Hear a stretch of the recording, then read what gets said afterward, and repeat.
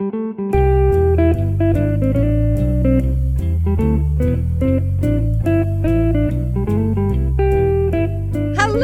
to Ona, Ross, and Carrie, the show where we don't just report on fringe science, spirituality, claims of the paranormal. No way, we take part ourselves. Yep, when they make the claims, we show up so you don't have to. I'm Ross Blotcher. And I'm James Randi, and we are back to talk about me. Hey. Ho, ho, ho. Okay, wait. This isn't how I remember you, James. I should have done a Christmas opening. Ho, ho, ho, ho. I'm James Randi. I look like Santa. This is our tenuous connection because we've been talking for a while about doing... James Randi. Yeah, James Randi, and giving our own tribute to James Randi. So we thought about it around his birthday, which is adjacent to mine. He's kind of a birthday buddy. August, yeah. Yeah, August 7th. Hey. 1928. Hey. And I'm August 6th, Whoa. 1982. You just switch them. Oh, numbers. Yeah, but I think we've mentioned before that this show would not exist were it not for James Randi. And that's possible. I think it's true. You think it's true? Yeah. Okay. I mean, I can accept that it might be true. One or both of us would not have met each other. Yeah, that's very possible. I might not be a skeptic. Okay, well, I still don't call myself one. Yeah. So. But James Randi sure did, and he was a magician and activist, and we're going to tell you about him. But first, Ross, you went to Scotland? Yes, I did. Yes, tell me about it. Was it good? Oh, it was fantastic. We had an amazing trip. We went to London and spent about a week there. But we also went up to Edinburgh. Cool. Oh, such a cool town. And also Inverness. Inverness. Yeah. We did visit Loch Ness. Nice. And I think there actually might be enough material there for a podcast talking Okay. about Loch Ness. So maybe we can visit that more. But yeah, it was a great trip. We lucked out on weather. This was my son's first time leaving the country. Nice. Oh, wow. What a trip to start on. We also went with our good friend Charles. Yeah, who fun. People may remember from the Rage Room episode. But yeah, we all had our kind of wish lists, and we got to all do the things we wanted to do and see cathedrals and graveyards and the high points of tourist travel. But it was also really fun because there would be these unexpected tie-ins to sort of intellectual history and people that I look up to. So like the first hotel where we stayed in London, just around the corner was a place where Isaac Newton had lived. Oh, whoa. What? Wow. So there was a plaque. They have these blue plaques all over London, that show where important things happened. I should say all over the UK. And then like on the other side down the block was the home where Ada Lovelace lived. She was the first programmer. She wrote routines for Babbage's machine. Okay, I know the name. Like, was there a book about her recently? Yeah, I read a really cool book called Babbage. Was it The Thrilling Adventures of Babbage and Lovelace? Okay. Something like that. And her father was Lord Byron, the poet. Wow. Yeah. Cool connections there. And we got to go in Westminster Abbey, and Darwin is buried there and memorialized there. But also when we were in Edinburgh, I saw just on Google Maps, it said Darwin plaque. So I was like, okay, everybody, let's go over here. And turns out when he was studying at the Edinburgh Medical School, that's where he stayed. When he was a med student. Okay. Right. Wow. I know. Crazy, right? Yeah. And lots of other fun things like that. Like where we stayed in Edinburgh, there was a graveyard right across the street. And not only was there a memorial with Abraham Lincoln on it, which was like, wait, what? What are you doing here? Yeah. It was to Scottish American soldiers. But there was also a memorial to David Hume. And then he had a statue down on the Royal Mile. Anyways, everywhere we went, there were all these just little fun, unexpected things as well. Like, whoa, that's here. Oh my goodness, that's so cool. Oh, that's cool. It was amazing. That's fun. Oh, and I also got to ride on the Loch Ness Monster. I left that part out. Yeah. Oops. Yeah, you sent me a selfie during that. Yeah, That's right. That was cool. Great reception. Oh, I wish we could find that photo, but Yeah, I think it's lost. weird. It's not on my phone anymore. Yeah, and I didn't save it. So You should have, because I was like, dropped this is a passing moment. Loch Ness is very deep, and you drop Yeah. your phone in there. Yeah, I know. I was Hard to embarrassed retrieve. as soon as I deleted it from all of my devices. Well, I have news too. I Okay. finished my psychology class, my psychopathology class at Harvard. Thank you. This was my second. Thank you so much. This was my second grad psych level class at Harvard. Does this mean you're a certified psycho? Is that how that works? Mhm. Okay. Yeah, you get it. Congratulations. Yeah, no, my joke for these like 13 weeks or whatever has been that I'm figuring out what's wrong with Drew. Okay. It's an extension of the fart humor. He has fart disease. It's so sad. Yeah. I'm waiting for some kind of moan. No, he's letting from it. Drew. He's letting it pass. He's letting it, which he does a lot, if you know what I mean. Okay, so I'm doing the topics in human behavior certificate, and I'm halfway through. I mention it partly because I'm like so jazzed about Harvard's structure. You can just sign up for a class, and then if you're able to hang, they're like, we're not going to dumb this down for you. We are actual Harvard professors. Okay. But like, if you can hang and you can get better than a B, you can take the next one. Whoa. Yeah, I think it's okay. like, it's very equalizing and cool. So Yeah, I'm that is really cool. enjoying myself. Nice. And finally, fusion. Yeah, big deal. Oh my God, Ross! This blew Carrie's mind. Well, It's still blowing my mind. Every time I think of it, I'm like, oh my God, never mind. Everything is better. It should blow everybody's mind. It's so exciting. I just had to explain it to someone today at lunch because, like, they just hadn't caught wind because it's not everybody's staying next to Drew all day, so they don't, like, catch wind as often as I do. So everybody who's been hiding under a bushel, I don't know if you've heard about the energy department announcing ignition for the first time at Lawrence Livermore Laboratories. A huge deal. It was the first proof positive that you can get more energy out of a reaction than you put into it with nuclear fusion. It's just nuts. Like, we didn't know if we could do it, if it would ever happen. And now that we know that it can happen, as my friend Phil said, it's just an engineering problem. Yeah. And also a supply problem. There's a lot of materials that we'll need to figure out how to synthesize there. But yeah, this is amazing and one big step closer to the clean energy future that we all want and deserve. Yeah. Let yourself be really excited. That's my advice. Let yourself be so happy and excited. Do it. And finally, sorry, before we talk about James Randi, one other thing. You want to talk about Trump's NFT collection? Yes, finally he released Major my announcement. dream item. No. God. Okay, I said this somewhere else, so I feel like I should say it here. I'm investigating Bessel van der Kolk. He is a trauma researcher who has a very popular book right now. It's called The Body Keeps the Score.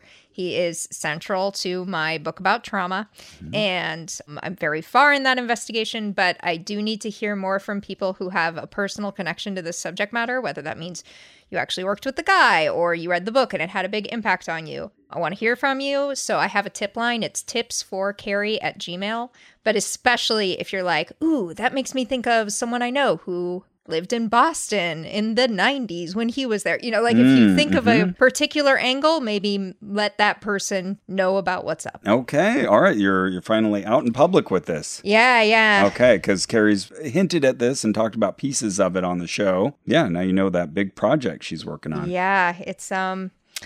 It's quite a whole undertaking. Ross knows all the secrets, but he's a good friend. I won't tell you. Yeah, I won't tell you anything. Yeah. You can torture me, and you'll get nothing. Yeah, that's right. Nothing. That's right. But we're here to talk about James Randi. James Randi. Yeah, so we just mentioned he was born in 1928, and he lived for a long time. He just passed away near the end of 2020, October 20th. So 10/20/2020. Yeah, how old did he get to? 92. 92. Pretty good. Yeah. And he was smart and active and lucid, up until his final months. Yeah. Yeah, James Randi. We both, met him. You knew him. Mm-hmm. I met him on a couple occasions. I don't know. Should we first talk just a bit about who he is? Yeah. So he was a stage magician, and he did all sorts of sleight of hand tricks and escape artist tricks. Big Houdini devotee. Yeah, he got really inspired to reproduce and improve upon some of Houdini's escapes and illusions. And so there's like a famous clip of him hanging upside down over Niagara Falls and getting out of a straitjacket. And he had records for like staying sealed in an underwater cask for over an hour and a half, like 10 minutes longer than Houdini did.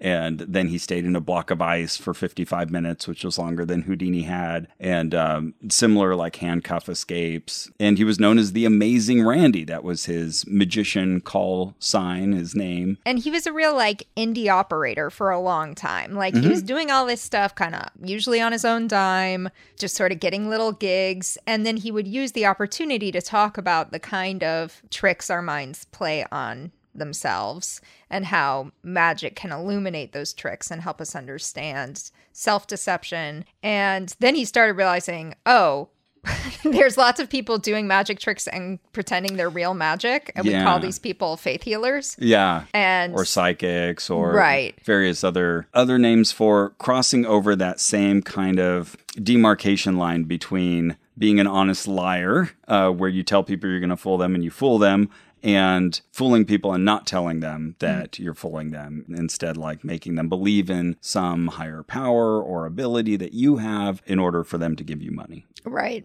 I'm thinking, for example, of Shakuntali walking across water, supposedly, where it looks like she's just walking on a board. Or dancing on glass and acting like that took magical ability. Yeah. So he had this very active magic career, but he started getting interested, again, like Harry Houdini had, in people who claimed to have these abilities. And he started carrying around like a personal check for $10,000 and would challenge people. Hey, if you can do this under proper observing conditions, and I know how to set those up. I'm a magician. I think I know how you're doing this, but let's try it out. And then, I'll give you the money. And so he had many public kind of interactions with popular psychics and performers of the day, calling them on that. We should mention a couple other notable things he did as a magician. Well, he was on Happy Days. That's cool. That's right. I forgot that. And he was also, he also worked with Alice Cooper, the musician. Right. Went on tour with them. Yeah. Yeah, Alice Cooper wanted to be executed mid-show and have his head cut off on a guillotine. And so Randi was the one who created that illusion to very convincingly make it look like Alice Cooper was there moving his head around. And then all of a sudden, head falls in the bucket. Yeah, very cool. So Randi also earned the MacArthur Genius Grant in the 80s. And it's interesting. He was already in I think his 50s when that happened. I don't know, his career was a little sealed at the time. Like, magicians knew who James Randi was, but he wasn't a really big deal. And then this grant came and won him this international attention. Yeah, and a big cash prize. Yeah. And it's really touching if you go back and look at the article when he was first given this grant. He's like, oh, the cash award's one thing, but it's nice to have it. But it's more than that to me. It says a conservative, sober, scientific group considers my work legitimate. Huh. They really went out on a limb to give it to a magician. Okay. And I think Randi really ran with that. He was like, that's right. He was emboldened by it in this really lovely way where he's like, oh shit, my work matters. I am doing a thing. This isn't just an additive to my magic tricks. This is a thing. And I made a reference a little earlier to an honest liar. That was a phrase that he would use to describe himself. I tell you I'm going to deceive you, and then I deceive you. That's also the name of a really great documentary made about him. An Honest Liar, yeah. Yeah, so I'd highly recommend, if you haven't seen that already, go find it. It's on various streaming platforms. Watch for my name. I'm in the credits. Sweet. And Ross helped fund it. Yeah, that's why I have this really cool deck of cards we'll talk about in a bit. But the film shows a moment where he was, I think, 60 or close to it, and he did one of those water can escapes that Houdini used to do, where you submerge yourself and then are locked into this giant milk can. I don't know, whatever it was. It's a giant can that we don't use anymore for anything, but it looks very intimidating. And he was in there holding his breath and going to do his normal routine to get out of there, and something was broken and he wasn't able to. And then he hears a couple of his vertebrae crack. Oh my God. Yeah. So they had to break him out of there. They had to take him to the hospital, wheel him back at the end of the show. And he decided after that, you know what? Maybe I won't do the escape magic anymore. Let's focus more on this professional skepticism work. Not debunking. That was a phrase that he did not like. I agree with him. He eschewed. Yeah. Lots of people wanted to call him a debunker. And certainly there's a lot of bunk out there. But he saw that as someone with a foregone conclusion. Yep. I'm just wading in to find out why this is wrong. Yeah. That's how I feel about it too. A lot of people, of course, accused him of that mindset. But yeah, he became more and more active just doing this sort of direct challenging, especially publicly, of popular people who would do this sort of thing, the psychics, spiritualists. And he was very connected with a lot of of other intellectuals of the time, like Martin Gardner. They had a close friendship. Ray Hyman, Paul Kurtz, who founded the Center for Inquiry. And at the time with Randi, there was a group that got together along with Carl Sagan. They all formed the Committee for Scientific Investigation of Claims of the Paranormal, CSICOP. And it was still called that when I kind of got involved. And then they renamed it to CSI, Committee for Skeptical Inquiry. It sounds more like a TV show. He formed that group along with those other kind of leading lights. And yeah, confronted a lot of psychics and paranormalists head on, most notably Uri Geller? Yeah. Uri Geller, a spoon bender. Yeah, from Israel, who in the early 70s was this young up-and-coming, well, I was going to say magician. He still will not agree to being called a magician. He's now a mystifier.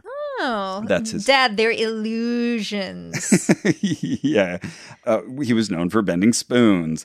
He would do other things like... Supposedly with his mind. Right. He was obviously bending them with his hands. Funny enough, but pretending to bend them with his we mind. can also bend spoons. But yeah, we'll tell you we're doing it with our hands. He would do it with his hands and then reveal that he had done it later on, making it look like he'd done it with his mind. Or, there's a variety of ways to bend a spoon. Yeah. But he would do this for people like Barbara Walters, and they'd just be, wow, or he'd do it for a group of scientists, and they'd be like, oh my goodness, we've discovered telekinesis, because they weren't used to people lying to their faces, which is probably what Uri Geller was doing. So James Randi wrote a book called The Magic of Uri Geller, later called The Truth About Uri Geller. And then Uri Geller would sue him, and they were just back and forth for years at each other's throats over Randi trying to show people what was going on. Yep. So, spoiler, later in this story, we'll learn I worked with and for James Randi for 6 months. I can tell you he still could quiver with rage over thinking about Uri Geller. Wow. And just get so mad and be halfway through telling you a story and he's just not even in the room anymore. He's just off on his little mental tangent telling you about these details about what he said that one time that he ran into him on the street, and he would just get completely lost in it. Yeah, and I'd be like, okay, but what I asked you was, what's your password on your Skype account? I need to help you. He's just... It's Uri Geller is a little shit. But really felt that. But the E in Geller is an @ symbol. So famously, James Randi exposed Uri Geller on the Tonight Show with Johnny Carson. Yeah. And he was a frequent guest on the Johnny Carson show. We found the number 32. It might be 32 guest spots, but it's not well sourced. Yeah, there's not sure. a really detailed source list on that. But it was a lot that he would show up. And he tells the story in An Honest Liar. And I've heard him tell the story many other times in other venues. It's a great story. But they had asked Randi to come out the next day, and he lives across the country. So he's like, well, I can't come help you with Uri Geller's appearance, but here's what to do. Let me talk to the prop guy. Make sure that these little canisters, because they were going to hide a ball bearing inside of a canister, make sure they're not just going to slide around, put a little bit of rubber cement on the bottom of them. And then when he tries to, bend a spoon or whatever, here's ways to sort of be one step ahead of him. And if what he's saying he can do is real, he should still be able to do it, but this will prevent this mode of trickery. Right. These will stop a deception and will not stop an honest person. And this is a great clip to look up. Uri Geller on Johnny Carson's show, because Johnny Carson says, okay, well, we've prepared a few things for you to do your normal routine. And Uri gets so nervous and even says I don't know, this is making me really uncomfortable. And Johnny Carson's like, oh, not trying to make you uncomfortable. Just, thought you were going to do this. Well, your producer said you'd ask me a bunch of questions. Oh, I can ask you questions. That's fine. Yeah. No, I mean, I'm, what did he say? I'm not feeling strong right now. Not all the time, just right now. It was just so fun to watch him squirm because he knew he couldn't do it. Yeah, special pleading. It was just that. The laws of probability now is all he had, and he didn't have the trickery. So that's a delightful thing to watch. But then to Randi's frustration, Uri Geller continued to sell books and do well and appear on other shows. And Randi, immediately after Uri Geller would show up on a show, he'd contact them, and then he'd try to get on the show next to go debunk it. This sounds like my buddy, yeah. He did, there's a clip of him doing that for Barbara Walters, and she's like, no, but I have this key, and he bent it. I saw him do it. Oh, buddy. And so then Randi, does the exact same thing with her, and then she goes, oh my... what? You did exactly the same thing. Yeah. And of course, his responsible line would always be, well, I can't prove to you that's how he did it, but I can show you Right. how I can do something very similar as a magician. Right. And you decide, is it more likely he did this or that spirits embody spoons and move them around and react to our brains? It's up to you. Yeah. Whichever one you think is more likely. Yeah. And then another famous person that was on James Randi's hit list was Peter Popoff. Peter Popoff. Yeah. Yes. He was a faith healer who would... is. Yeah, that's right. That guy's still around. In fact, we mentioned him on our Melissa Scott investigation. Yeah. Because we went into her fancy community, super rich area. Was it Brentwood? It was, what's that place called? Bradbury. That's what it is. Yeah, we were wandering around looking for Pastor Melissa Scott's house, and we found Peter Popoff's house. I'm like, you and your ill-gotten gains. Because he's still selling like miracle water and anointing oil or whatever it is. I wrote an updated expose about him for Skeptical Inquirer in like 2015 or so. Nice. Yeah, where I showed up on his property at his ministry and talked to them. Yeah, he's still doing his thing. He's still sending out letters. He sent a letter to Drew. Drew has cerebral palsy. He sent a letter to Drew saying he could cure his CP. Anything that you mention in their outreach materials, they're going to use to say, well, we can cure that. Yeah. So, with you, it would be eczema or whatever. Which was his shtick back in the 80s. He would have these huge rallies, fill up like an auditorium, and people would come to be healed. And beforehand, they would talk to someone from the ministry, they'd write down their address. They would mention what they wanted healed. And then later on, he would, just looking out at the audience, he would say, oh, where's Edith Chapman? Oh, I see you there. Okay, and you're at 6355. Wilshire Way, and oh be my like, oh God. wow, how did he know? I feel the pain in your kidneys is burning up right now. Oh yeah, he also has this really annoying voice. Oh yeah, just like a harpy. Yeah, it feels like someone who's auditioning to be a witch in Macbeth. Toil and trouble. What is that voice he uses? But anyway, so okay, wow, really impressive that God is telling you everybody's address. That's a weird shtick. Yeah, that is. It's like the people who are like, I'm getting an M. Yeah, but so specific. Here's your exact, right, kind of the other side of it. 532 Lincoln Court. Well, that's specific but useless, huh? Right. Yeah. It's strange because I filled that out on a card earlier. Yeah. So Randi was suspicious as to where this information was coming from. So he brought in this investigator, Alec Jason, who had a radio scanner and pretended to be a security guard and figured out what frequency they were broadcasting. And it was Popoff's wife. And he recorded Popoff's wife reading over an earpiece, which was also kind of weird. Why is this guy who can heal people of their deafness? Why does he need a hearing piece of some sort? Yeah. So he was receiving this real time from his wife, who would be saying the names of the people. None of this aired, but later on I remember Randi sharing racist things that she was saying as well. I think I've seen that footage. Now I'm having a source monitoring problem. At least it wasn't on the original Tonight Show with Johnny Carson broadcast. Yeah, but it was he called up a young black girl and she says something like, oh, you're going to love her. And then I think uses the N slur about her. And don't touch her. Yeah. Whatever. It was really gross. Anyway, so Randi came on the Johnny Carson show and live premiered that with the footage of Popoff doing his readings of the audience simultaneous with the recording of his wife speaking to him over the earpiece. And he immediately declared bankruptcy. Popoff, not Randi, yeah. Yes, thank you. And you would think that would be the end of him. But no, he just comes back, and Randi refers to this as the unsinkable rubber duck. Yeah. You knock them down, and they just come right back up and keep doing their thing, and they get away with it somehow. Speaking of which, Trump has these awesome collectible cards available as NFTs, $99 a piece. It's a real steal. Great holiday gift. No. Anyway, I'm sorry. A former Randi employee am being tested. No, bad. We were talking just before recording about James Heydrich.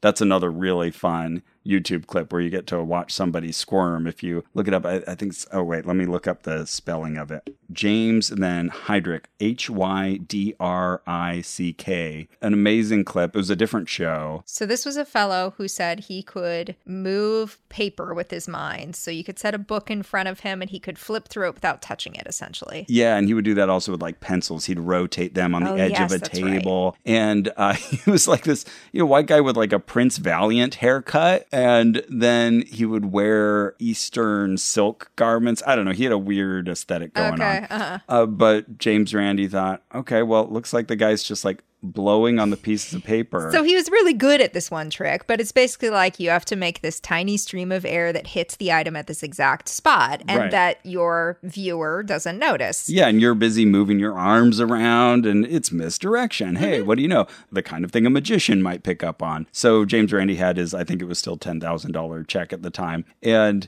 put down the phone book, but then also surrounded it with these light styrofoam peanuts. And, if he could still move the pages with his mind, it would work. But if he was using his breath, it would be pretty evident all of these peanuts would scatter. Brilliant. Yeah. Such a great design. So then you get to watch this guy so awkwardly like, okay, well, I'm just like Uri Geller would do when put on the spot. Like, okay, I'm going to start doing the motions and just hope something works in my favor. And there's no way out of this situation. Yeah. This sucks. And you also know that he's thinking, not just I'm going to fail at this, but it's going to be obvious why. Like, everyone in this room with me already doubts me. It's just such a defeating... Yeah. You almost feel for him. Right. And you have to kind of stop yourself because you're like, I feel this vicarious embarrassment for him. Yeah. But at the same time, you kind of earned this one. Right. Brought this on yourself. And so, of course, he fails. And then he, I think, later on blames, like, the styrofoam was interacting with the lights in the studio. And, heard this kind of thing many times. I hate when styrofoam does that. But James Randi would also, he was the original show up so you don't have to guy. Mm-hmm. He would take a whole pill bottle full of homeopathic medicine as we did on our show. Yeah. And be like, okay, I just took an entire month's supply of sleeping pills. Forte. Yeah. I feel fine. Yeah. He was actually the first person who taught me what homeopathy was. That's a great person to learn it from. Yeah. Not direct. I hadn't met him yet, but when I was just out of college and still believed in that kind of stuff, or at least hadn't thought about it thoroughly. Yeah. I somehow ended up watching some of his stuff on YouTube. Yeah. And there was this old show that I don't even know what it was on, but he would do these little 20-minute sort of how-to segments, kind of Bill Nye, but for paranormal shit. Oh, interesting. Okay. And in that, he would do psychic surgery demonstrations and things like this. And in that, he explained homeopathy. And I had probably watched 5 or 6 of them. And my boyfriend at the time, Evan, he continued watching too. And one day I wasn't there. I came back and he was like, Carrie, do you know what homeopathy is? And I was like, of course. And he's like, well, no, do you know what it is? There's this guy, James Randi. And and he explained it. And it's like, you take medicine. First of all, you take the wrong medicine. And then you dilute it until there's nothing there. And then you shake it a bunch. And then you put it in sugar. And I was like, well, that can't be. Okay, maybe someone does that, but that can't be what homeopathy is. And it turns out that's what homeopathy is. Because most people think, it's just a form of natural medicine. No, it's something very specific, relatively recent, and incredibly wrong. So that's how I learned. That's a great way to learn. And I did not immediately stop believing everything. I think this is an important note in these stories. It wasn't just I ran into James Randi and then... Right. Everything was fine. You touched the hem of his garment and the power went from out of him. Right. And he said, who has touched my cloak? My well-worn haunting story that everyone on this show knows about was after that. These are not clean lines of progress, but this was an important data point. Yeah. A seed has been planted. Another data point evolves. And I think that's why James Randi has been so successful, because he was so good at getting on so many different shows and so much media. And so you'd see him one way or another. And then, if you do that YouTube deep dive, and it's super fun just watching James Randi clips, hearing him describe things, because he is naturally entertaining. And, he'll make all these little clever digs that he has on these various people. And they're always like, oh, zing. But then he'll also do a live demonstration. He can do it himself. Wow, you're a wizard. By the way, we haven't described him yet, but he's got a big white beard. Oh, yeah. Christmas. Very distinctive. So, part of the reason we decided to do this now is because he freaking looked like Santa. Yeah, so we thought, hey, well, let's talk about him around Christmas time. Yeah. That's a good time to do it. But also, he would get confused for Charles Darwin. Confused for it. Yeah. I think he had like a story about going to the Galapagos and meeting the turtle who actually had met Charles Darwin. Wow. Yeah. I wonder if that was Lonesome George. I think so. Okay. Yeah, I forget the name, but cool. It was a turtle that had definitely met, or tortoise, I guess, who had met Charles Darwin, and was like, oh, that guy's back. That's what the turtle said. I think that was the joke, yeah. But yeah, he's entertaining, fun to watch, and then you just keep watching these, and he, one by one, just kind of disabuses you of things that you thought might have been possible, and then you realize, like, oh, okay, it's kind of a scam, when people do that thing. Another one you mentioned is psychic healing. I remember seeing that clip and being like, whoa, I don't know if I even knew beforehand. Do you mean the surgery? Yeah. Okay. Right. Yeah. The actual like psychic surgery where someone is supposed to like dip their fingers inside of you and remove tumors and cancers. But you don't even feel it. There's no incision mark. Right. And it turns out they're palming a chicken's guts in their hands. Yeah. And that's why. A little blood packet. And so, yeah, it's a sleight of hand thing. And then I remember watching James Randi demonstrate like how he would bring his hand down as a blade and then all of a sudden do a quick motion where it looks like his hand has gone far into the person's abdomen. Like the skin has suddenly given way in such a way that the hand fell in. Right. And the skin is pliable enough that he's able to push down, but he's also just kind of gone to his knuckles now, and they're hiding away from the camera. He's forced that sudden movement. And he's got a packet of blood that he's broken, and so you see blood oozing out, and you're like, whoa. But then after he pulls out the chicken guts and stuff that he's got hiding in a false thumb, then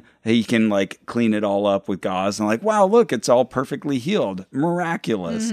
So people like John of God would perform this. He did that famously down in Brazil. So for me, seeing Randi do that, it was like, wow, it was just such a real solid concrete example. Yeah. And it really stuck with me. Because as long as these people's whole point is, I couldn't have done this without psychic power. I couldn't have done this without God. I couldn't have done this without a miracle. If that's the claim, all we need is one guy to say, I did it without all that stuff. Yeah, and that's sufficient to kind of blow up that whole idea. Another TV special that I'll recommend if you've already watched An Honest Liar, you can look on YouTube for a James Randi special called Exploring Psychic Powers Live. And it was all done live. There's some big technical glitches and stuff, but it's... Oh, fun. I don't think I've seen this. It's an amazing variety show. And the whole time I was watching it just thinking like, wow, like this was amazing TV. Like we never see anything like this anymore. Oh my goodness. What about like Darren Brown? How would it compare to like one of his? Because he does those like magic. I'm fooling you intentionally. I'm teaching you something about your brain. But I'm also giving you the wrong explanations for how I'm doing lies. this. Yeah, it felt, that's right. It just felt less schlocky than that, I guess, to me. Yeah, fair. But it was an amazing variety show. It opens at Stonehenge. They've got like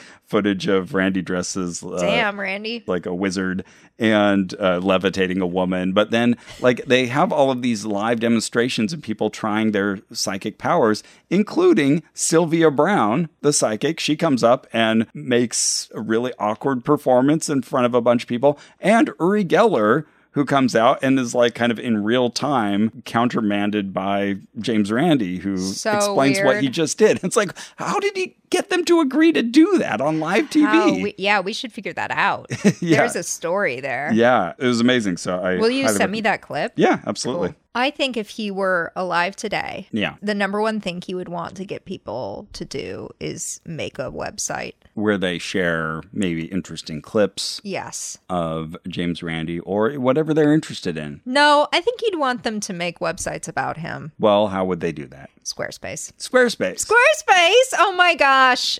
I don't know why I wasn't even thinking about it. But yeah, they actually sponsored this episode. And it's a great place to build a website because you don't need to download special software. Nope. It's all there in the browser. It's a website that lets you make a website. Whoa. What? And Mommy website. They're all optimized for mobile. They've got all these great templates you can use to make your site beautiful without having to put in a ton of design acumen. Because you've been to the website where you've been like, whoopsie, this is embarrassing. Why did Claudia even start this website? This will be like, oh, Claudia's busy, but her website looks good. Yeah, she doesn't have like, it doesn't look like an Angel Fire site from the late 90s with a bunch of spinning animated GIFs. Right, there's no bears at the bottom doing a two-dimensional dance to the Love Connection. None of their templates uses Comic Sans font. Right, exactly. See, this is just pretty. It just looks good. Or maybe you do want to write a bunch and you want to do a bunch of upkeep and you want to make it really complicated. Squarespace can handle that and it'll still look great. They'll even help you make videos. There's the Squarespace Video Studio app, which helps you make and share engaging videos to tell your story, grow your audience, and drive sales. Plus, you can add an online booking and scheduling widget for your classes or sessions to your Squarespace website, and then all your clients can see when you're available. They can reschedule. It just makes life easier. That's so cool. So head to squarespace.com/ohno for a free trial. And when you're ready to launch, what offer code should they use, Ross? That would be the offer code OHNO, OHNO, to save 10% off their first purchase of a website or domain. Squarespace. Build it beautiful. We only make James Randi websites. I think yours was the right one. No, that was good too. Okay, yeah. They have so many log lines there, or mottos. Yeah, but they're all equally good. They are. Well, speaking of writing, James Randi also wrote several books. I have a copy here of Flim Flam. This was a book that I actually only read in its complete form within the past year, but I'm glad I did. But, you know, it was full of greater details of many of the stories that I got to hear him tell as stories, like conducting an investigation of dowsing abilities. That was a fascinating story. We did a dowsing episode. Yeah, and with the CFIIG, I've conducted dowsing tests of dowsers. So, you know, he'll talk about like his protocols, or also, it was so funny, while we were doing our pyridine investigation, I was reading this and I turn a page and there's a woman wearing a pyramid hat that looks like identical to the one we're wearing. Oh my gosh, that's so fun. And I guess there's only a few ways to make a pyramid hat, but still. There's Sue Wallace, doctor of magnetotherapy. I'm sure it's all true. As she was tested with the $10,000 prize at stake. The wire contraption on her head is a magic pyramid. Aw. Yeah, so this prize thing is important. I don't want to lose it. Yes. The prize grew as time went on. Somebody gave $1 million towards this prize, and then that money was held in trust, and Randi would do a lot just with the interest off of that $1 million. Yeah, so he started offering $1 million and really broadening what would count. Like at first it was like, okay, if you're really psychic, I'll test you. Okay, if you know, I've seen this specific person do this specific trick that they're claiming as powers. I'm going to ask them if they want to do the challenge. And after a while, he was like, okay, listen, if you can do anything paranormal, write to us and we'll come up with a test with you. And if you pass it, we'll give you $1 million. And still, nobody passed this dang thing. And of course, Randi had really clever ways to describe his challenge. You know, he'd say, if you can levitate, all right, let's have you jump out the window. See what happens. This challenge, which, rose and over time eventually became the $1 million challenge, just stuck in the public's consciousness. And whenever I'm telling someone about James Randi, all I have to do is mention the $1 million prize and they'll be like, oh, that guy. Yeah. What it told everybody was that there's $1 million out there for someone who could do this. And you always just kind of assume in the back of your head, oh, there's someone in the hinterland, somewhere in a hut, I don't know, that has this magical ability. And we just haven't found them. Yeah. But $1 million kind of calls them out and says, hey, if you can actually do it. Give this to charity. Right, exactly. And then people would try to counter. Many prominent psychics did, like, oh, I don't need $1 million. Okay, but I'm Someone sure does. You can think of somebody who would benefit from the $1 million if you can just so easily heal somebody and earn it. Take $1 million from James freaking Randi, who you probably despise, win-win. And give it to Right. one of these like psychics promoting cancer treatments that you think are real. That's another really important point. You're taking that money away from the guy that you think is this mean-spirited debunker. Yeah. Of course, to many of those ideological adversaries, Randi was seen as like a mean, angry person, and they Right. try to write him off as such. But as we'll talk about later, when you actually meet Randi, not so much. Angry but not mean. There we go. I didn't even see him angry. Okay. He was Pissy. He was- but, in a sort of glorious old man way. But yeah, pissy. right. In a funny way, right. Yeah, when Yeah. he would write, he would have these like kind of little cutting phrases and stuff. But on a personal level, again, we'll talk more about that later. But Yeah. he seemed more avuncular and sweet. Even. Yeah. But did I have several conversations with him about how they don't fill chip bags up enough? Okay. Yes. Well, He's pissy. I'm with him on that. Okay, fair enough. So few all chips the men in my life, all they want to talk about is Fewer whether chips. the chip bags have enough chips in them. You see what I got to Look, deal Carrie, with? let's talk about this because it's gone down over time. I swear. Like, you can excuse some of this, like, oh, you'll go to a different altitude and you don't want it to explode. Oh my God, it's happening all over again. I had this actual conversation with him in Boulder, Colorado, because the chip bags had expanded a bunch, and he was like, you see how much extra energy is in here? I was like, oh my God, Randi, we'll get you 2 bags of chips. I'm glad I could provide that little flashback for you. We were talking about his books, though. Oh yes, his books. So Flim Flam, I think, was probably the best known, but also The Truth About Uri Geller. Oh, interesting. I would have thought The Faith Healers was the best known. Oh, really? Okay. Yeah, so well. that's the one off of which Leap of Faith, starring Steve Martin, is based. Oh, fun. That's cool. I also own a copy of The Mask of Nostradamus. I think I have that somewhere, yeah. Yeah, I was reading that before an episode where we talked about Nostradamus. An encyclopedia of claims, frauds, and hoaxes. That's a good one. Of the occult and supernatural. I have that one as well, and I haven't read it yet. Yeah, I mean, it's a resource book, but I love a good resource book. Oh, yeah. Yeah. Oh, quick, let's see what his entry is on this particular phenomenon. Yeah. Purely in photography or whatever. Right, exactly. And it's going to be a little dated. Came out in 95. But yeah, really good. Also, James Randi, Psychic Investigator. The Magic World of James Randi. Test Your ESP Potential. Houdini, His Life and Art. Ooh, that would be fun to read. I didn't know James Randi wrote that one. Yeah, I don't Oh, know if I did Conjuring. That's either. another book by him. So, prolific guy. And everybody says that, like, if you wrote him, he would write you back on his typewriter. He was, or later email. You know, Sure. he's, like, constantly engaged in communication. And just had kind of an ethic of his generation, I think, about correspondence that was very attentive. Speaking of generations, I also really recommend, if you don't, I grew up without grandparents, and if you never had a close relationship with someone who is a generation to 2 older than you, I think it's a really important thing. Yeah, to see just kind of the difference in approach to the world. Yeah, and it has kept me from being too legalistic about my elders. If they don't get something that I think I get, you know, they don't understand some social progress that was easy for me to understand. Why Right. can't they?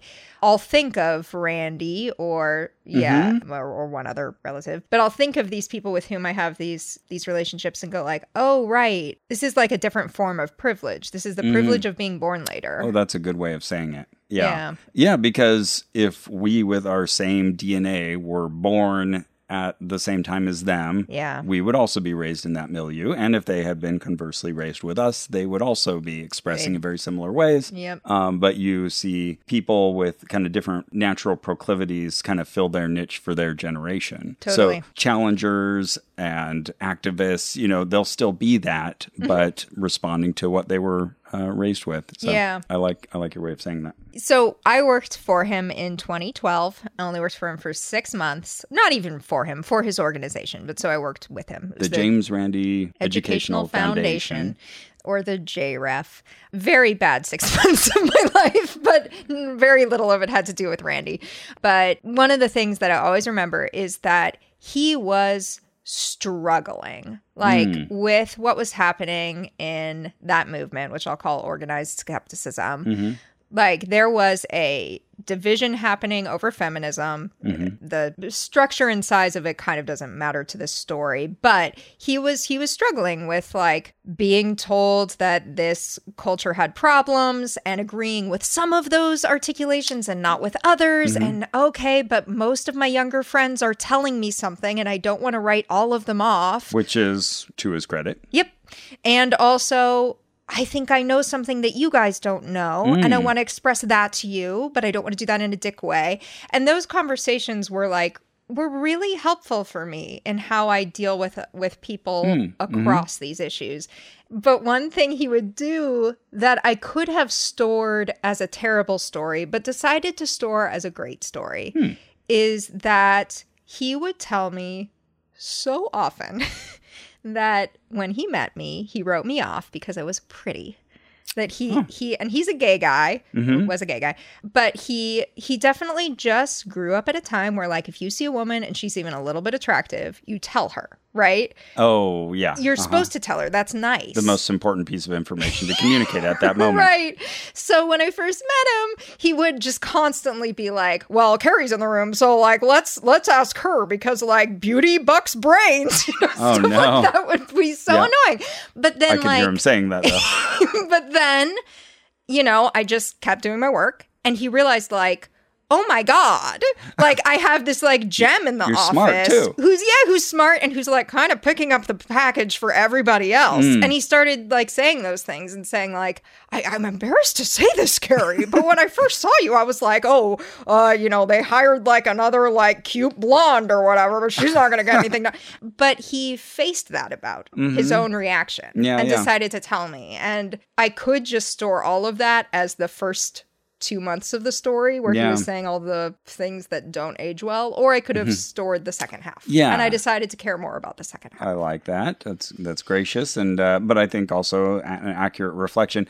In my mind, I think of it as kind of like the Billy Elliot effect. Like when the father finally shows approval for his son at the very end after all of the struggle and angst and everything, it means more because it's seen in contrast to this nadir of his inability to handle a son who just wants to dance and dress up and hang out with other boys who do the same. Yeah. So it's always nice to see someone come around when they didn't maybe get something right off the bat. Right. Yeah. That's an interesting story. It was funny because when I first met James Randi, and I think I can date that to 2005, May 13th, 2005. Okay, here it is. The Skeptic Society had put on a brain, mind, and consciousness seminar. And James Randi was one of the speakers there. You know, I was attending all their lectures, and I had just gotten out of Christianity thanks to these various talks that I went to. And I didn't know who James Randi was before my involvement with the Skeptic Society. But now, you know, getting to meet this guy, that was a big deal. Anyways, what you had reminded me of there was that freshly out of Christianity, my brain just still wasn't used to thinking of, like, people can be gay. You know, like it was, I hadn't known an out gay person until I got to college. Damn. And I remember James Randi would very often, like in his talks, he would find some way to allude to Sophia Loren and how beautiful she was.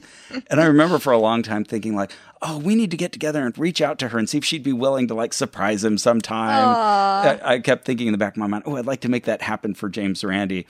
And then I can't remember when the reveal happened, but at some point someone mentioned that he was gay. And I went, oh, okay. Oh, yeah. We still got to get Sophia Loren. That was my first thought. Like, does he still want to see Sophia Loren? He seems to have a lot of regard for her, but maybe not the regard I thought. I don't know. I'm confused. The first time I met him there at that conference, I remember I was wearing a camera, a digital SLR camera, kind of whatever was current back in 2005. And so he started talking to me about photography. And I remember thinking like, oh, this is so cool. Like, James Randi is talking to me about photography. So, fun moment. Love it. I'm Jordan Crucchiola, the host of Feeling Seen, where we talk about the movie characters that make us feel seen. And I'm the show's producer, Marissa. Jordan, you've interviewed so many directors, actors, writers, film critics, and I like to play this little game where I take a sip of coffee every time someone says, "That's such a great question." "That's such a fabulous question." Or they tell you how smart you are. "I think you are rather brilliant." And of course, the big one is, when they cry unexpectedly. Yes. Jordan, I don't want to cry on your podcast. I wasn't expecting to cry. I mean, it makes me kind of want to cry. Feeling Seen comes out every Thursday on MaximumFun.org. Listen already. What are you waiting for? Jordan, that's such a great question. Hal Lublin here with breaking news on a revolutionary form of entertainment, professional wrestling. For more, we go to our correspondent, Danielle Radford. Professional wrestling is the craze that's sweeping the nation, featuring fisticuffs and colorful costumes. But who can help us make sense of this world of body slams? Lindsay Kelk has the answer. Sources tell us of an amazing podcast called Tights and Fights, filled with discussions of the absurdity of professional wrestling, plus all the sincerity and hilarity that you could shake a stick at. Listen to the Tights and Fights podcast every week. Find it on Maximum Fun or wherever you get your podcasts. And your old-timey radio. Well, I wrote down a list of things I remember when I think of Randi. You want to hear them? Sure. Okay. He was ambivalent a lot. He would express positions with equal fervor and not seem to notice. Okay, but this is the opposite of what you told me last Tuesday. Oh, okay. He just sort of had that quality about him. But I don't know, it was charming. He contains multitudes. Yeah. He was always aware of his age, always talking about it. He would remark on it like a few times a week. Like, I don't know, half of the conversations I'd be talking to him, he would mention like, well, I'm old, and so you need to XYZ. It was very present for him that he was old. But it also made it really hard to make him the butt of a joke. There was like I'm noticing that I'm old, so you're not going to use it against me. Oh, yeah. It was kind of clever that way. He's also one of the only people, besides religious figures, that I've been around where you could feel reverence in the room. People would be around him and would be like, Randy's here. I want to make a good impression. That's a good observation. Yeah. Oh, we're very attentive of our positioning and how we're creating a space for him. Yeah, I've seen that in action. For sure. I guess also celebrities. Here's one of my favorite memories. I traveled with him to upstate New York. We were both speaking at Camp Inquiry, this kids' summer camp. Oh, you've probably heard of it. I have. Well, it's not Camp Quest. Oh, that's right. Oh, yeah. I put those in the same spot in my head. Oh, what of your competitors? Sure. So I spoke there. So did Randi. We were there a couple days. We had a bunch of breakfast together. We're riding together in a taxi. About 3 days in, I'm sitting next to Randi in this big room with tons of kids and their parents. And this man comes and sits next to Randi and says, just loud enough for me to hear, hey, is that Carrie Poppy? And Randi looks at him and says, I don't know. What? We had been traveling together for like 4 days. And you didn't know your name? I don't know if he didn't actually know or his humor was so dry that he just thought like, I'm just going to say I don't know and see what happens. Maybe he's protecting you from an admirer. I don't know, but it was so percussive too. It was like, I don't know. And the guy just looked at him and was like, oh, well, okay. And just sort of wandered off, and I still wonder who that guy was. Wow, okay. Yeah. But you were there to hear it? Yeah, I could just barely hear him. He thought he was whispering below my hearing, but he wasn't. I don't know. I don't know. All right. Oh, yeah, I could hear Randi. He responded. But you didn't chase this guy down and be like, I am. Yeah, 'tis I. That you have come seeking. My friend is weird. I am Carrie Poppy. So he was weird about libertarian shit. Oh, yeah. I remember he once got in online kerfuffle because I think he'd been listening to some libertarian talking points and he expressed doubt about anthropogenic global warming. Yeah. And all the community just rained down with all the lack of grace you might expect upon him for getting that wrong. Yeah. I mean, that was ugly to see. I think every community has certain favorite mental hiccups. And one of organized skepticisms is that it has a lot of people who are like very weird about climate change. But like, if you're going to gather certain types of people in a room, you're going to have some of those hiccups that just surprise you. Sure. And for that community, that was one of them. And I just hated that reaction. It's like, okay, yeah, sure, he's fought his whole life for rationality. He got something wrong. Don't come down on him like a ton of bricks. Yeah, and people did. But he was weird about that stuff. Like he would talk a lot about how he didn't like drink and stuff. And I'd be like, that's cool, Randi. But he took it with sort of religious fervor. It was it had become an important talking point for him that he wants to see see life as accurately and clearly as he possibly can. So he's never smoked. He's never had a drop of alcohol. And that's interesting. I didn't even think of that as a particularly libertarian thing, though I know other libertarians who do that as well. Yeah, you're right. That's just an association on my part. Often a religious thing or like a Mormon thing, but it was just a very different rationale for abstaining. Yeah. You're right. I wonder if the data even bears this out, but I guess most of my libertarian friends have also been. I can think of some examples who are kind of the same way. That. For me, I'm a kind of a do everything in moderation, including moderation kind of people. Yeah. You need to have experiences too. One attitude that Randi had always kind of rubbed me strangely, which was he obviously respected expertise and scientists, but he also had this kind of slightly anti-intellectual bent. And I remember one thing he would say in particular was that when you get a PhD, all of a sudden, you realize you never have to admit you were wrong again. Oh, interesting. And he had a very succinct way to say it, as he always did for everything. He had a pithy statement of that. But, getting a PhD means... PhD confers the end of thought. Yeah, you never have to admit you were wrong. And I always just thought that was strange, lying alongside his friendship with so many experts in their relative fields. Yeah. But he himself didn't have any advanced schooling or anything like that. So I think that was maybe just an occasional argument for street smarts over the ivory tower. Yeah, and I mean, I'm sure you could find lots of PhDs who could fit the bill. Absolutely, not all, not most, but some.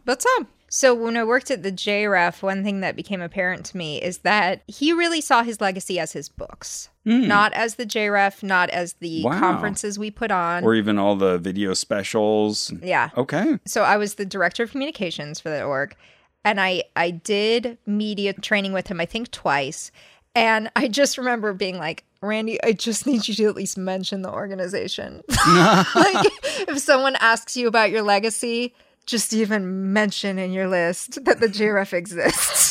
That's all I'm asking. All I need from you. That's hilarious. But when he would get, when he would sort of be waxing poetic about his legacy, it would be the books. So if you really want to know Randi's thoughts, that's where you should go. Okay.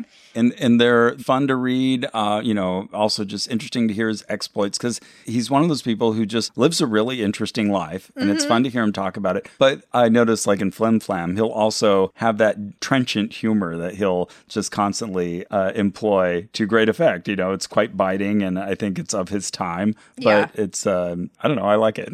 Yeah, I mean, I think one of the reasons that Randi liked me and that, like, Randi and I had something in common when we had lots not in common is that we both had, like, the vibe of TikTok from Peter Pan. Oh, okay. Like I'm just sitting in wait to get the villain. And I think we both found that position very fun and funny. That's me and James Randi. I love it. Yeah, but the word that like comes to mind with him is indignant. Like he had a sense of dignity about the truth, and he would feel indignant, pissed off at insincerity in the world. I feel more defiant, but he feels indignant. That's funny. I was just watching a little short the other day called Back to Neverland that I think you would like. It was Walter Cronkite. I love Walter Cronkite. Leading a tour of like the Florida Disney studios. And Robin Williams just shows up and he gets turned into an animated character, like a little lost boy essentially, and flies into Neverland. And there was just a great moment where Captain Hook was threatening the Robin Williams character. And he had Tinkerbell go behind him and put fairy dust on TikTok, who then rises up in the air behind Captain Hook and then attacks him. Yeah, it's great. Oh, yeah. And then chases him off into the sunset. And I really love Walter Cronkite. He's on my wall. Your Walter Cronkite. Well, then I got to show you this. You're going to love it. Okay, yeah. Oh, yes, that's great. Okay, I have 4 more one-sentence things about Randi. Okay. So he could not use email to save his life.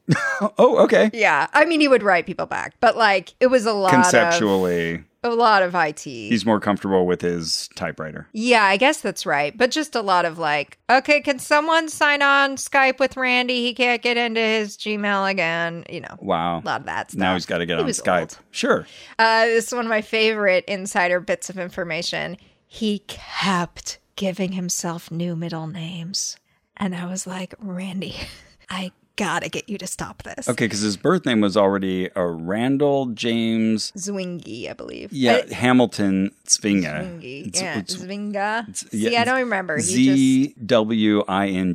I see that as Zvinga, but yeah, I think you're right. It was said something like Zvingy or something. But new middle names? Okay, so here was his theory. What's going on? I think his theory was right, but his fix was very bad. His theory was, when I buy something from, say, Amazon, I get added to all these marketing lists, and I want to know the route through which I'm getting on these marketing lists. And I'm going to use this to track what the leak was. This sounds so Randy. Oh my God, it was the bane of my existence for 6 months. Because, oh my God, because he would then... Want to create a spreadsheet of all of the names and who he sent them to? Oh my God, that would have been great. No, he would... It's a good test. Yeah, he would want to book airline travel, let's say. And then he'd be like, Carrie, I don't know what my middle name is for United. I don't fucking know. Your middle name is James. I don't know. This just happened constantly. Oh, that's funny. Yeah. Speaking of the TikTok approach and sort of this messing around, at the last SciCon conference that I went to in October, there was a really nice panel about the life of James Randi.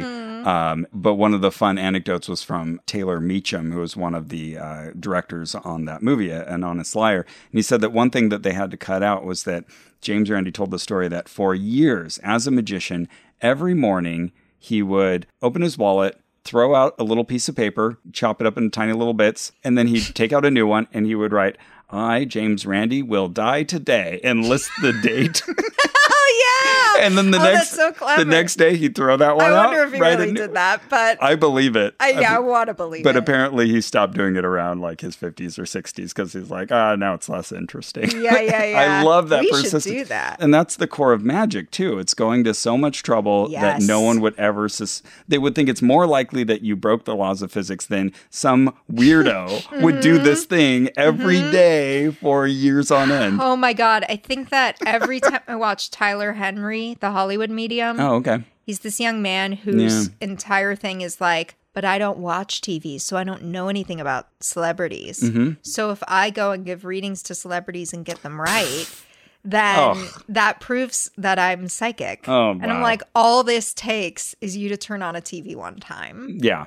One time. Read a Wikipedia article. Yeah. Yeah. What's more likely? Yeah.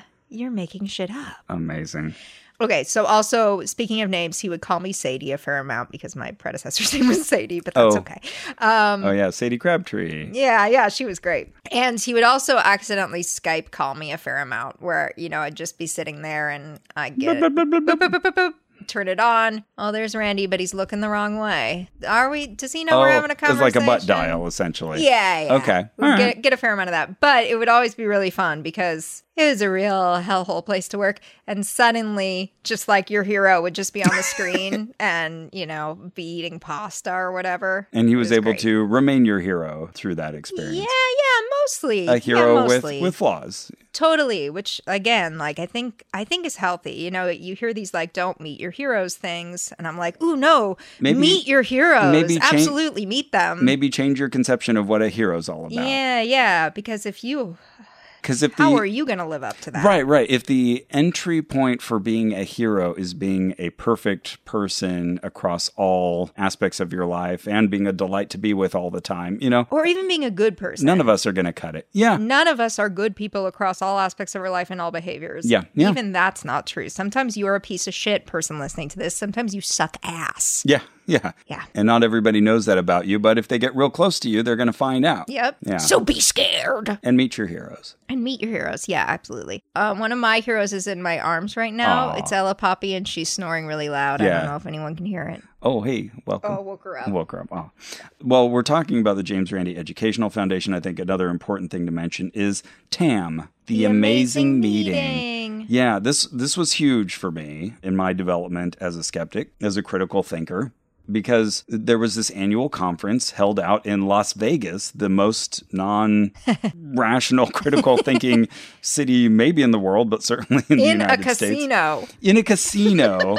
Yeah, which is just no one would gamble so funny. for like a week. Yeah, it's funny. I've always been able to do that same sort of thing that we were just talking about. Like James Randi could always piously say, I haven't drunk a drop of alcohol. I could also say up until very recently, I've never gambled. Oh, wow. And this last time when I was at SciCon, which is kind of the successor to TAM, another annual conference now held in October instead of, I think it was July or thereabout-ish for TAM. Yeah. Anyway, so my friend Alice Vaughn was offering a tour to some of us of Vegas, and she led an amazing tour. She's been living there for like half a year, and she knew everything and all the history. It was great. But she asked, hey, you want to go gambling? I said, well, okay, let's try it. I've never done this before. She's like, okay, well, let's get you started on craps. So we're there at the craps table, and she's like trying to teach me the rules, along with two other friends of ours, Hannah and Aaron, who had also never gambled before. Anyway, so we're watching her trying to learn all the terms and these convoluted rules. Like, oh, okay, I put my poker chips here. I don't know, have you ever played craps? Mm-mm. Okay. Anyway, so it was complicated, but I was starting to learn the rules a bit. And then Alice just had this great series of throws, and I just kept moving poker chips around, and money kept coming back to me. And I turned like $160 into $480. Oh, like, shit. I tripled my money. You got to stop now. Yeah, right. And I was like, good after that. Like, okay, I've played gambling, but, I also know enough statistics to know I'm not lucky. Right. The universe does not smile upon me. It's just, I had a good night. Yeah. So that was fun. Not ongoingly lucky. Eventually, there will be a regression to the mean, so I'll quit it while I'm ahead. But it was fun. And of course, there's a responsible way to gamble where you say, this is the amount of money that I've chosen to spend tonight. Sure. That's it, and I'll stop. So anyways, that was fun, and I can no longer claim that. But we were talking about... My friend Caroline has never had ketchup. Does she dislike like vinegar-based condiments, or is it just... I don't think so. She just refuses to... She says one time in elementary school it came up, and all of the other kids were like, whoa, you never had ketchup? And she was so excited by that that she was like, I will never eat ketchup, and she hasn't. That's so funny. Okay, I'm getting distracted again. But like recently I just watched Stargate for the first time. Okay. Which was weird because I loved... Independence Day, same director, like the next movie they made was Independence Day. But I was bitter at Stargate, lo these many years, because in 6th or 7th grade, I wrote a short story about this like Egyptian society and space travel. I don't know. I can't even remember what my story was about. But everybody else who encountered it said, oh, kind of like Stargate. And I was like, fuck Stargate. Oh, yeah. I don't know what it is, but I hate it. So like, I just finally watched it maybe like a couple months ago. And how was it? Fine. Not as good as yours. Not as good as, no way. Certainly not as good as Independence Day, but yeah, it's fine. But it wasn't as good as yours. No, of course not, which I don't remember at all. But anyway, so we were talking about the amazing meeting. Yeah. So I think my first one was TAM 6. Okay. So they were numbered, and they would happen annually out in the desert. I think maybe there was like a TAM Australia thrown in or some other like off-cycle TAMs. But yeah, I went to that for many years with good friends, met a lot of amazing people within the skeptical community. And it was just a great place to like hear a lot of authors talk about their latest findings and a wide range of topics. And it was just so intellectually stimulating, but also super fun hanging out with these skeptical friends in Vegas. Yeah, my experience of TAM was more up and down than yours. Yeah. Because there were all these other social factors going on. And one happened while you were working for the JREF. Yeah. I don't want to make this too bummer of an episode, but okay. I know we're also like dancing around this thing. But yeah, it just, that whole...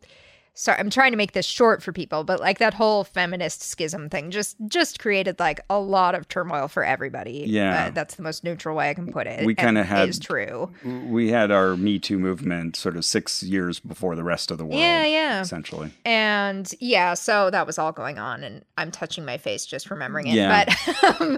But nevertheless, I think... lots of people who went on to have very interesting careers and do their own thing in different ways. Like, you can see their early talks and stuff that were recorded at TAM, and that's pretty neat. It did, like, sort of spur and inspire a lot of professionals. Yeah, and they would try to work to bring in people who might not be able to afford tickets or, like, let them give talks. Like me. The first time I went in, yeah. I got the very prestigious $100 Blotcher Prize. Yeah? Do you remember that? No. I was incredibly poor, like, couldn't afford food. And the cost, I think, was $400. And I was like, I think if I fight hard, I can get together $200. And so you were like, okay, well, can I give you the rest? And I was like, no, I'd feel too bad. And you're like, what if it's like I give you like a scholarship because I think you are someone who should go. And so you gave me the $100 Blotcher prize. Well, a well-deserved Blotcher so prize. You've more than earned it. That's awesome. But yeah, like for a lot of people, this was the meeting where they really got to feel part of this movement and get energized to go out and confront bad ideas in many forms when they encountered them. Yeah, and we had a lot of internal turmoil trying to figure out. What does that look like? Yeah, exactly. How does that play out in the social sphere? Mm-hmm. But yeah, that was really meaningful to me. And, every time you got to see James Randi, he would be there. And in 2011, we did this big fun thing that Susan Gerbic coordinated of having a James Randi beard photo. Yeah. And we've talked to Susan Gerbic on the show before a couple times. Mm-hmm. She knows James Randi far better than I did or than most people did. So she'd have amazing stories to tell about him all day. But anyway, so we were kind of doing this through the IIG at the time, now CFIIG, the Independent Investigations Group, now the Center for Inquiry Investigations Group. And so we sold all of these James Randi beards, these fake beards, and then people would wear them and show up. And there was over 100 of us who took a big group photo with James Randi. I'll post it on the Facebook page. And you and I are standing next to each other. Yeah, we're at the very back right. So if you find that photo now, you can see us. And James Randi's in the front with his real beard. Had we started our podcast yet in that photo? We had just started it months ago. Okay. And that was the conference where Richard Saunders interviewed us for the Skeptic Zone podcast. So, Richard. Yeah, he was our first interview. Yeah, the first person who was like, hey, I've listened to your episodes and I want to interview you and feature you on my awesome show, which was fantastic. But yeah, there's a lot of good, fun people in that picture and good memories. And I enjoyed photoshopping out all the people milling in the background. So I got to have part in that too. Good memory. Yeah. Nice. Also, I've been mentioning the IIG, CFIIG. The Paranormal Investigations Group you're in. That I'm part of, right. One fun thing that we were able to do in 2008, we were able to give James Randi an award. And that was actually kind of a big thing because he had a split with Psychop back in the day over... related group. The one we talked about that he kind of co-founded with. I think it was like Isaac Asimov, Ray Hyman, and Carl Sagan, and Paul Kurtz.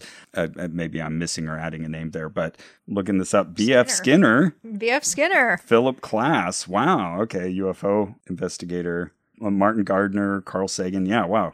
Esteemed group of people. Yeah, with Paul Kurtz. Anyways, they had a falling out because they didn't want him to mention Uri Geller anymore. At least that's James Randi's telling of it. Yeah. And so he left in a rage and was no longer part of that group. Oh, yeah, okay. So checks out. Having this award in 2008 was kind of seen as sort of a rejoining, mending of fences. Hey, we're all on the same side again. Yeah. Our pissy friend's back. Yeah. We love him. And so for the Independent Investigations Group, of course, anytime I would try to explain to someone what our initially $5,000 prize became $10,000, became, it kept increasing, $25,000, $50,000 prize, $100,000 prize, $250,000 prize. Anytime I would tell people about it, they'd be like, oh, that's so cool that you test people who make these claims and give them a chance to demonstrate their abilities and design a test they consider fair. And if they'd heard anything like that, they would say, oh, like the $1 million prize. Oh, yeah. And I'd say, oh, absolutely. And depending on what time it was, for a while, we were just the more active test and kind of easier to kind of get through or apply for or qualify for. Eventually, the $1 million prize stopped operating actively in 2015, I think. And so then the CFIIG now is sort of the biggest game in town. But even all along then, we served as like a qualifying test. So if you passed our test, that would then automatically qualify you to apply for the $1 million prize as well. So for a very long time, our prize has been $250,000. Serious cash. But now the Center for Inquiry Investigations Group, this is fresh news, Carrie, hot off the presses. Okay. Is now offering $500,000. Hell! $500,000. The $500,000 prize. The $500,000 prize. So there you go. If you've got friends or loved ones or people that you know from work who have paranormal abilities, send them in. Send them in. we'll test them. Okay, and the structure of it is like, you won't necessarily get tested, right? You're applying to be tested. Right, you apply, so you go to cfiig.org, and then you submit an application, let us know what your ability is, how you found out about it. There's just a few details we want to know up front. And then we follow up with you and see, well, is this testable? Is it something that we could arrive at a agreed upon test? Yeah. And I bet a lot of things fall apart right there. Yeah. Falsifiability's a tricky little mistress, isn't she? Indeed. Yeah. In 2020, I think this is representative. We had 75 people apply. Okay. And, we had communications with all of them. Out of those, 4 were tested in the year. Yeah. And then 4 of those failed. And so 71. Okay, do some quick math. So that's 0% who passed? Success rate, correct. Yeah, okay. And then 71 withdrew for various reasons. Either they stopped responding or we just couldn't find they withdrew. Okay. Find an agreed upon protocol. Oftentimes it's just they stop responding after a while. Or sometimes we'll tell them, maybe try a preliminary test yourself. Here's how you can do it at home or with friends.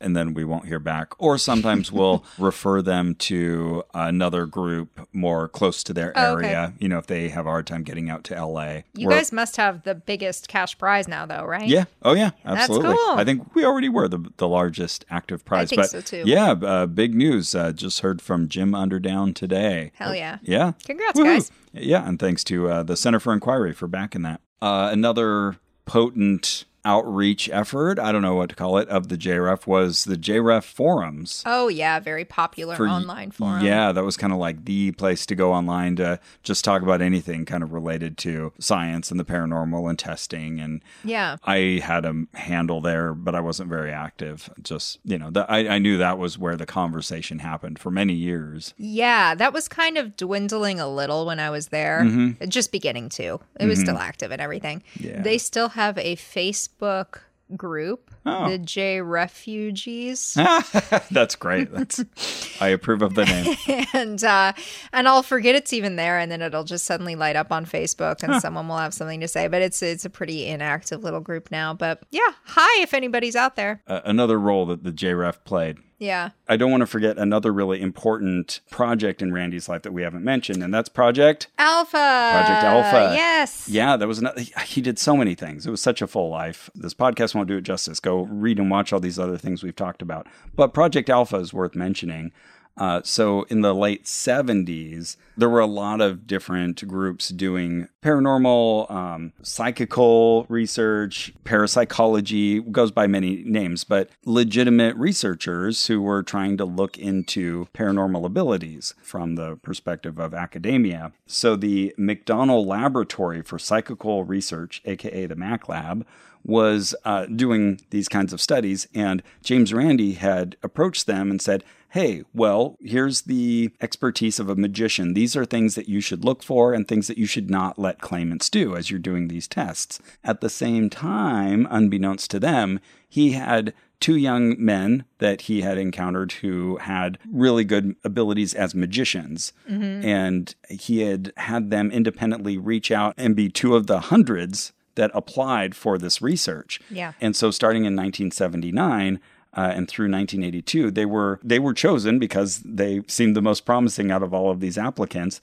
And their names were Steve Shaw, who is now known as Banachek, yeah, a well-known magician, mentalist, one of the best out there, who now has a Vegas show at the Strat that you can go see. Nice guy. Yeah, and also an administrator of the $1 Million Prize. So at the time, he was a teenager, and so he was one of the 2 who applied. And then the other was Michael Edwards, not to be confused with Mark Edward or John Edward. Right. Or John Edwards or Jonathan Edwards. Don't confuse them with those ones. Or Edward Munch. Edvard Munch, yeah. Or Edward Muybridge. Don't confuse those. No. Very different.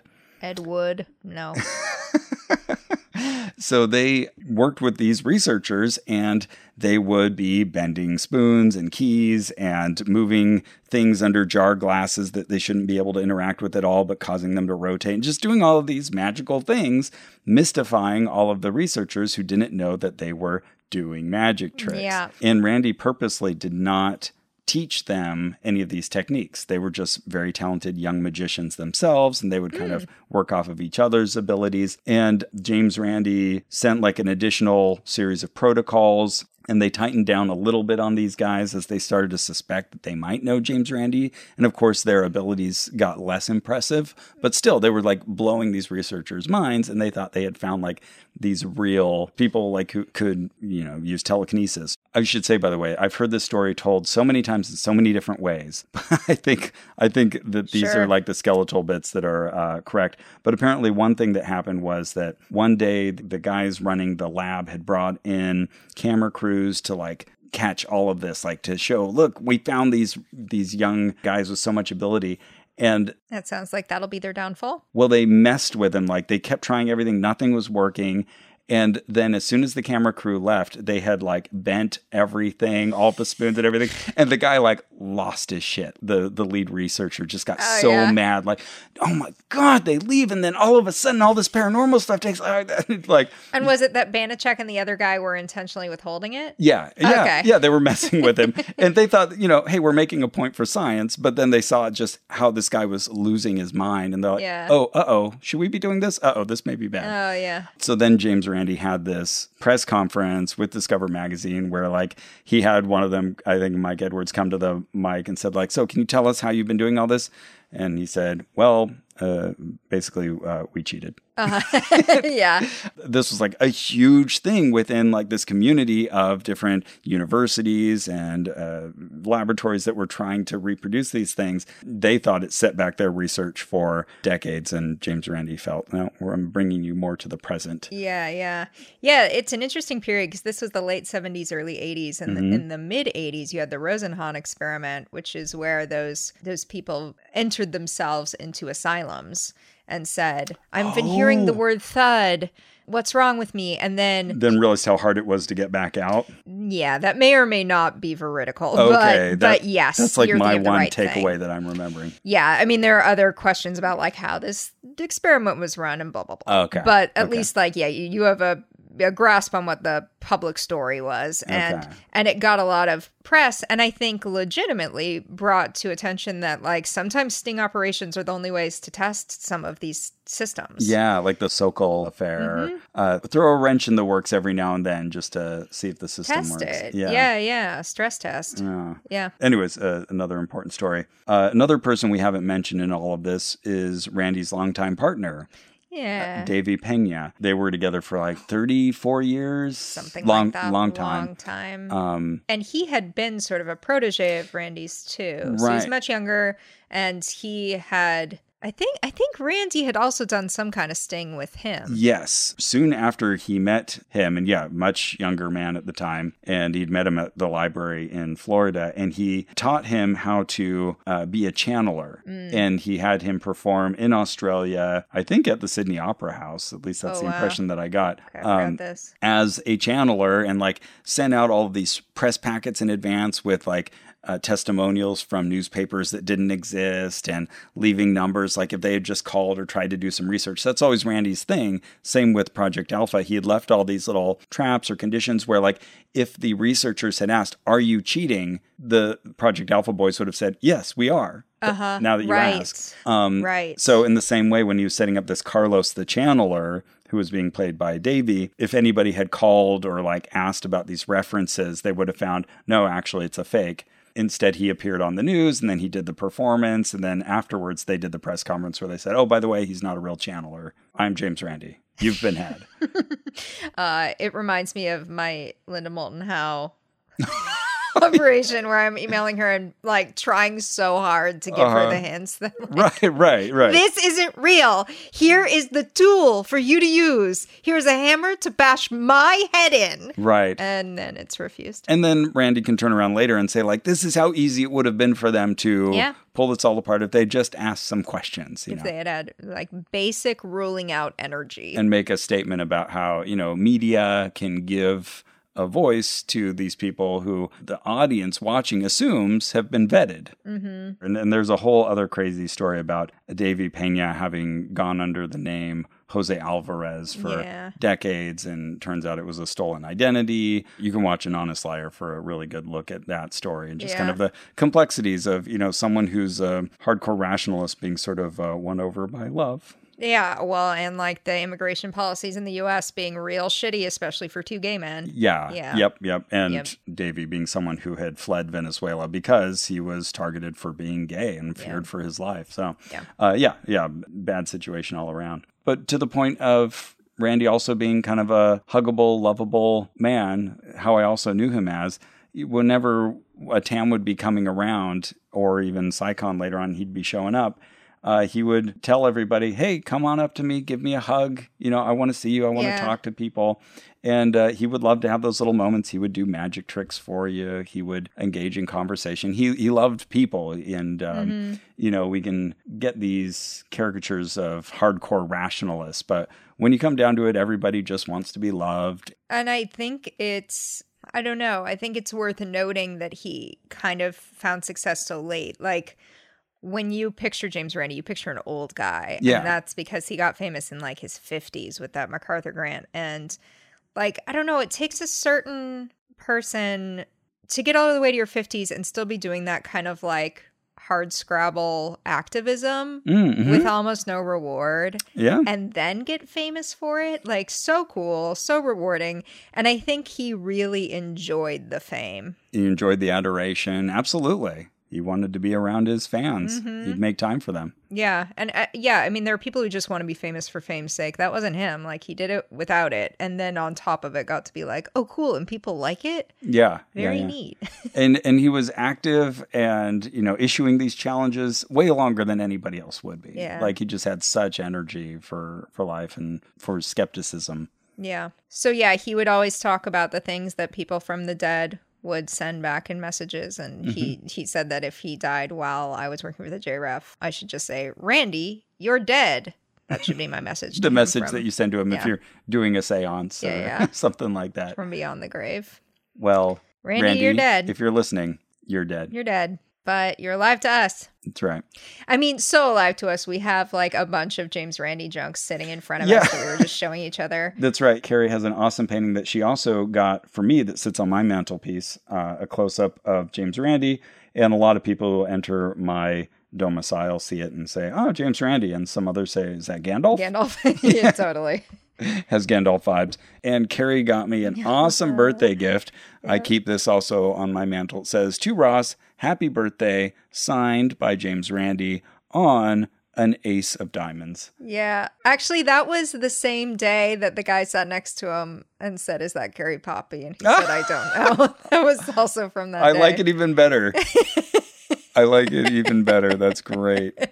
That's so funny knowing that story. But I hope someone in heaven is up there explaining to James Randi who I am right now. Is that Carrie Poppy we're listening to? I don't know. I don't know. But that is a prized possession, a signed card from James Randi. And speaking of which, of course, he was an accomplished magician, of course. And so he would continue to do tricks and do them well late into his years.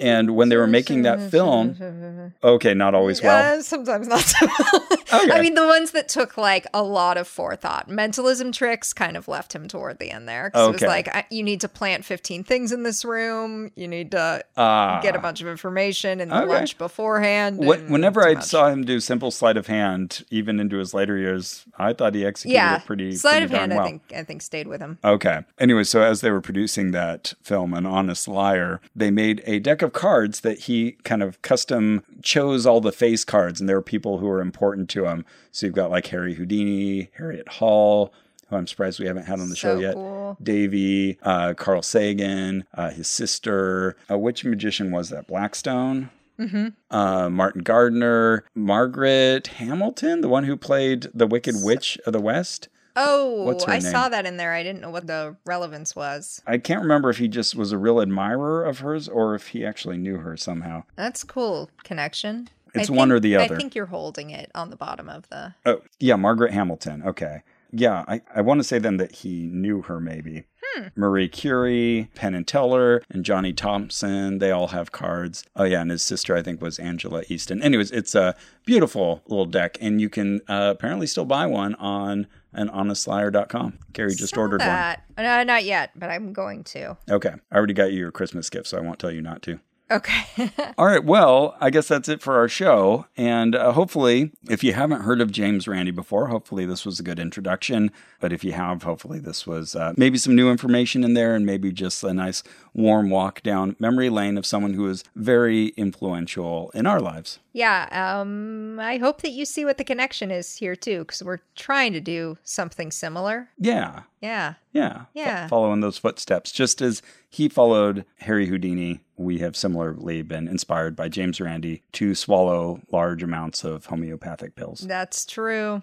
We're fine. All right. Well, that's it for our show. Our theme music is by Brian Keith Dalton. Our administrative manager is Ian Kramer. This episode was edited by Ross Blotcher. You can support us and the work we do at MaximumFun.org/join. JOIN. And you can follow us on social media if that's your thing. Yeah, we're kind of there. We're on 2 social media platforms owned by weirdos. Oh, by the way, run badly. Speaking of which, we're near Christmas, and here's what I am doing now. And I'm saying this in the mic because it's going to happen. Okay. I am re-releasing last year's episode about problems with the birth narrative of Jesus, but with our commentary. The night after we recorded it, I had to record some extra little audio bits, and they didn't mix in well at all. They just stuck out like sore thumbs. Okay. So then you and I, the very next day after that, we recorded better audio of those same points. So we're going to re-release that episode. So if you go back and listen to it to revisit the problematic birth narrative of Jesus as presented in Matthew and Luke, now you'll hear a better quality copy with Carrie's reactions to those points. Okay, nice. Yeah. It'll be like this. Oh, well, that's dumb. Who's more organic than that? Okay. And remember, we have not proven much this evening in the way of whether or not psychic powers really exist. What we have established is that the people who came here were brave enough to be tested. We congratulate them for their bravery, and we thank them very much for their attendance. You see, you can't prove a negative. I don't try to prove a negative. They are supposed to be trying to prove a positive. Suppose I wanted to find out if reindeer for Santa Claus could fly. I suggest we take 1,000 of them up on top of the World Trade Center. One at a time, after numbering them, we step to the edge and we say, ready with number 1, make notes. Push. Write down for number 1, no, 0. Okay? Number 2. Not too good either. Number 2, no. Now, we could go on with all of that sort of thing, and ladies and gentlemen, what would we have proven? We would only have proven that these 1,000 reindeer on this occasion either could not fly or chose not to. If they chose not to, we know something about their IQ, too. It's been a lot of fun tonight. Thank you for being with us, and good night, Bill. Good night, Randy. And 2 final notes. All of tonight's challengers participated in the design of their tests, and they agreed in advance to the test protocol. And whenever a random decision was required by the test protocol, those decisions were made simply by tossing a coin. So thank you, James Randi, Uri Geller, Sylvia Brown, Bob McCoy, Alberto Vialdo, and all the $100,000 psychic challengers. And good night, ladies and gentlemen.